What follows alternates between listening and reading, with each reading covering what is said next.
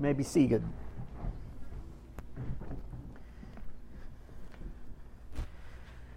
So we've been reading the book of Psalms together. We started 2 weeks ago with Psalm 148, which was a psalm of praise. Last week we did Psalm 137, which is very different. It was a psalm of lament. We talked about hanging up our harps, and we had a harp in here played beautifully for us. Today we're going to talk about a psalm of trust. And a psalm of trust is one expressing trust in God. I trust that you will deliver me. I trust that you will protect me. I trust that you will provide for me. And it's important following the heels of lament. You know, after we offer our complaint to God, after we share our pain with God, that we also spend some time trusting God. And so I've picked, probably the most famous psalm of trust, probably the most famous psalm, and probably the most famous passage in the entire Bible. Most people that don't know the Bible could probably pick out Psalm 23 and quote some parts of it. And so I want us to look at that together today. And normally I read out of the NIV because it's just easier for me to understand, and I think it's important when you're reading the Bible to be able to understand it, understand what you're talking about. But if you read Psalm 23 and anything but the King James, you feel just a little bit cheated, don't you?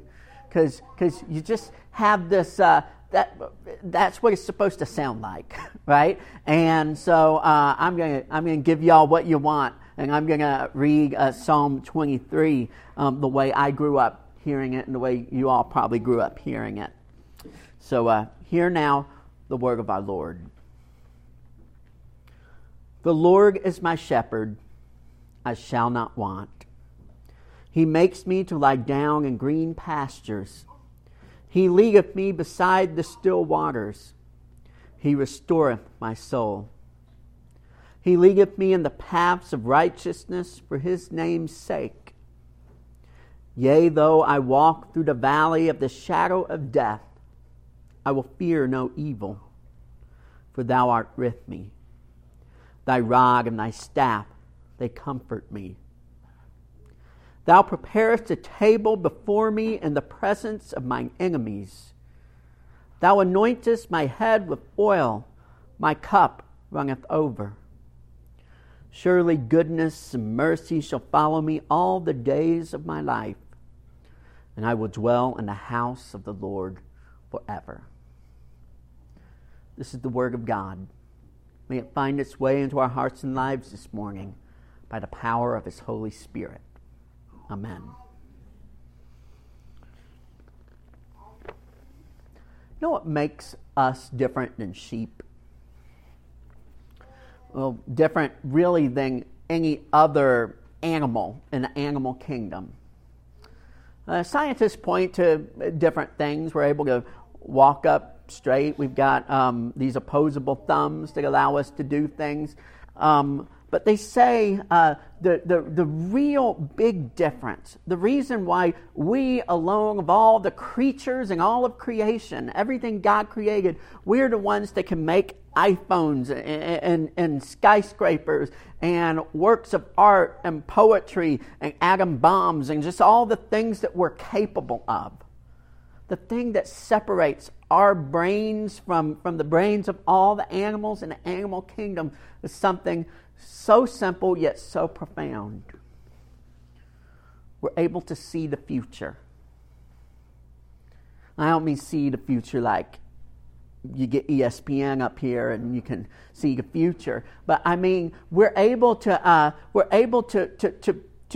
look out and imagine the future. We're able to think about the future. We're able to plan for the future. That's why generations can work together on a medieval cathedral. stacking stones on a building that they know that won't be completed in their lifetime because they're thinking about the future. That's why we're able to make moral decisions, because we're not just reacting to the stimuli in our environment. We're thinking about the consequences of doing this thing or doing that thing. It's what makes us creative, this ability to visualize the future. But it's what makes us worry. It's what makes us anxious. You go to a zoo, you don't see animals sitting around worrying. You're not going to go to the tiger pen and see a tiger just sitting there contemplating his mortality, right? You're not going to see a baboon getting ready to eat something and then thinking, is this going to make me fat, right? You just don't see that kind of thing in the animal kingdom. But we, because we're able to see the future, we're saddled with all of this anxiety and this worry. Now, it doesn't happen overnight. Babies aren't born with this ability, and babies don't worry, right? We gradually get it, but it comes in all of its full color, high-def 3D glory about 7th and 8th grade, right? Suddenly we start getting this wave of anxiety that we're not used to. And we start visualizing the future, and we start becoming obsessed and upset about things. I'm starting to notice it in my soon-to-be 8th grader, right? I can remember when I was in 7th and 8th grade just having trouble sleeping, lying awake at night thinking about things like what if I stop breathing, or what if the house were to burn down? Just all this just kind of future anxiety. Am I adopted? Are mom and dad going to tell me? Even though I look just like my mom with the beard. There's no, but you get all this worry. Did anyone else have that in adolescence, 7th and 8th grade? You just suddenly the worry, it came overnight. Yeah. And I remember I would just have trouble sleeping, and I would be in my bed. I would be up thinking about this stuff. And when I couldn't sleep, I always did the same thing. In the hallway by my room, there was this bookshelf, and on the bookshelf there was this old Bible. And like most people, I knew one passage to turn to. So I'd get this old Bible out, and I would read it. The Lord is my shepherd, I shall not want. He makes me lie down in green pastures. He leadeth me beside the still waters. He restores my soul. He leadeth me in the paths of righteousness for his name's sake. Yea, though I walk through the valley of the shadow of death, I will fear no evil. For thou art with me, thy rod and thy staff, they comfort me. And those words would comfort me. And they would bring me so much comfort. And I would be able to sleep knowing God is my shepherd. It's a comforting image, isn't it? It was an instant hit as soon as it was written, right? Psalm 23. It's surely what Jesus was thinking about when he said, I am the good shepherd who lays down his life for his sheep. When he talked about the shepherd that left behind the 99 to go off in search of the one. Love that image of God as our shepherd who comforts us, who leads us. In 8th grade, I knew what that meant. I found comfort there. And I'm here to tell you, as a Bible geek, I like getting all these concordances and reading the different languages and getting all of these commentaries and what do all the different people. I can do all of that and not understand this psalm any better than when I did when I was a scared little 8th grader reading those words for comfort. We know what that means. That we have a God who leads us, who takes us by his hands and shows us the waters that are good, that aren't turbulent and won't suck us in when we try to drink from them, the still waters. We know that the green pastures are where we can feed and be nourished by the things that are good. We get that.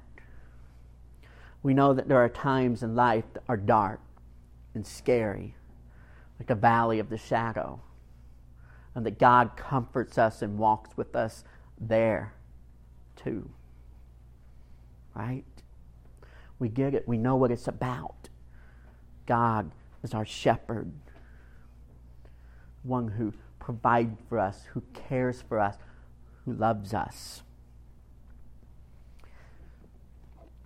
I do want to call your attention to something pretty neat, though.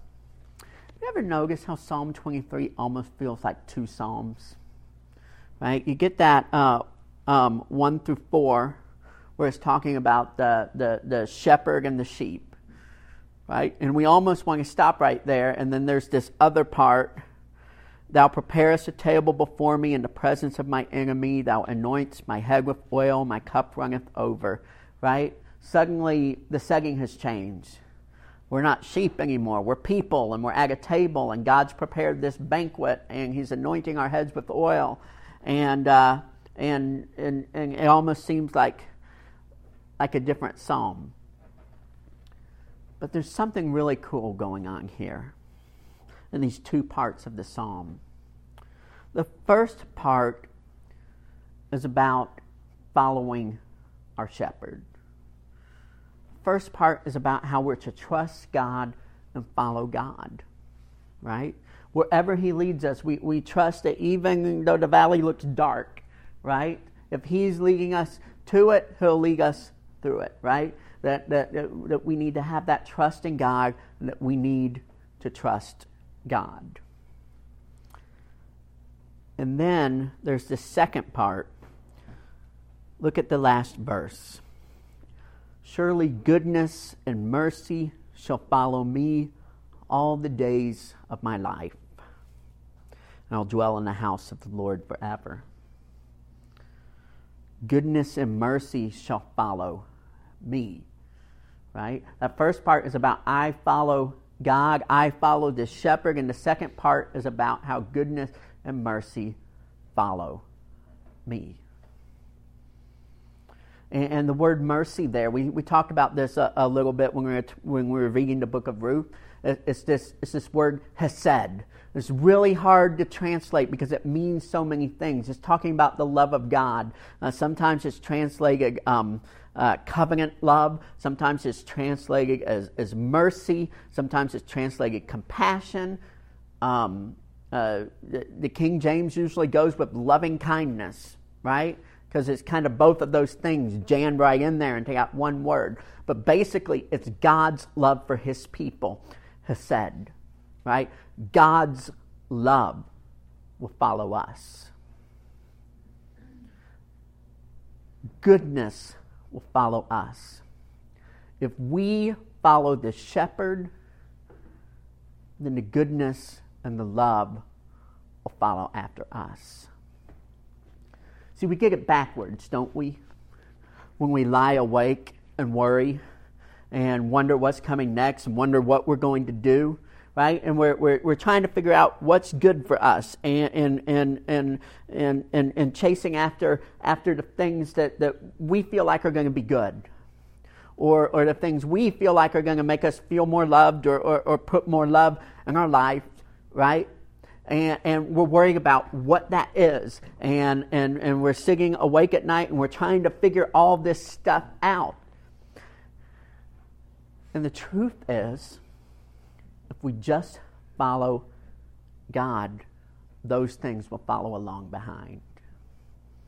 The way Jesus puts it is, seek first the kingdom of God and His righteousness, and all of these things will be added as well. We had a speaker at Resurrection a couple of years ago. His name was Reggie Dabbs, and one of the things he liked to say was, the main thing is to keep the main thing, right? And I think that makes sense, right? The main thing is to keep the main thing, right? We get so distracted in life because we're these worrying animals, right? And we want to figure everything out. But if we'll just focus on that one thing, the Master's voice, the shepherd's voice, where He's telling us to go next, and then we trust that everything else is going to work itself out. Everything else is going to follow along behind. That was real easy. Y'all go and do that, right? It's harder to do, right? It's an easy sermon to preach. Crystal and I are going through one of these seasons right now. I'm giving up 2/3 of my income to focus on this being a pastor thing because it feels the right thing to do, the next thing to do. It feels like where God's voice is calling us. But with that comes all of this worry. And in a little peek inside our marriage, men and women worry differently, I think. I'm being a little general, but I think this is true, right? Men worry inside, women worry out loud. And then women tend to get upset because men don't worry out loud, right? And they think that means you're not worried. But it's like I told Crystal, only one of us can have our hair on fire, right? The other one's got to put it out, right? And so that's just what it is sometimes. But we all worry. We're worrying animals, right? That's just how we're created, how we're made. But when we find ourselves in those times, we've got to remember to keep the main thing the main thing. We've got to remember to seek first the kingdom. We've got to remember to listen for the shepherd's voice. We could do worse than just having Psalm 23 open on our nightstand for those times when we're worrying, and just pulling it out and reading those words and reminding ourselves, the shepherd's got this. The shepherd's got this. His rod and his staff are ready. He knows his way through the valley. He's going to take care of us. It's about trust. It's about trust. Do you really trust the shepherd that much? So I'm kind of smiling because I just did this retreat with the youth. And I can't help it. I always tell them this story, and I've kind of become famous for it. And the older youth always groan when I start to tell the story because they've heard it so many times. But it's just the perfect story about what it means to trust. And it's about this tightrope walker named the Great Blondine. Now, the Great Blondine was an amazing, amazing tightrope walker. And the thing about him is around during the turn of the century, okay? And by the turn of the century, I don't mean like 20 years ago. I mean like back in the turn of the century. And so this guy was a beast tightrope walker. He would get on his tightrope. Sometimes he would go over Niagara Falls. He would push this wheelbarrow with a wood-burning stove on it, and he would get out into the middle, and then he would pull out a skillet, light the fire, make an omelet, eat the omelet, and then keep going on the tightrope. That's how good he was. Now, if you wanted to see this, it wasn't on YouTube anywhere, because YouTube wasn't that great at the turn of the century, and so you actually had to go and go see it. And so wherever the great Blondin went and did his tightrope act, there was always a big crowd because he was the best in the world. And so the story goes, one day he's getting ready to get on his tightrope over Niagara Falls. There's a big, huge crowd there. And being the showman that he is, he decides before he's going to get on his tightrope, he's going to whip them up, right? And so he says, I am the great Blondin. Who believes I can walk this tightrope over Niagara Falls? And the crowd cheers. We believe, Blondin. We believe, right? And then he says, I am the great Blondin. Who believes I can walk this tightrope over Niagara Falls while pushing this wheelbarrow? And everyone cheers. We believe, Blondin. We believe. And he says, now he knows he's got him, right? I am the great Blondin. Who believes I can walk this tightrope over Niagara Falls, pushing this wheelbarrow while blindfolded? And they're all yelling, we believe, Blondin, we believe. Then he says, I am the great Blondin. Now who wants to get in the wheelbarrow? It's quiet, right? You hear a pin drop. Here's the point. It's easy. It's easy to believe from the crowd. It's harder to believe when you're the one in the wheelbarrow, right?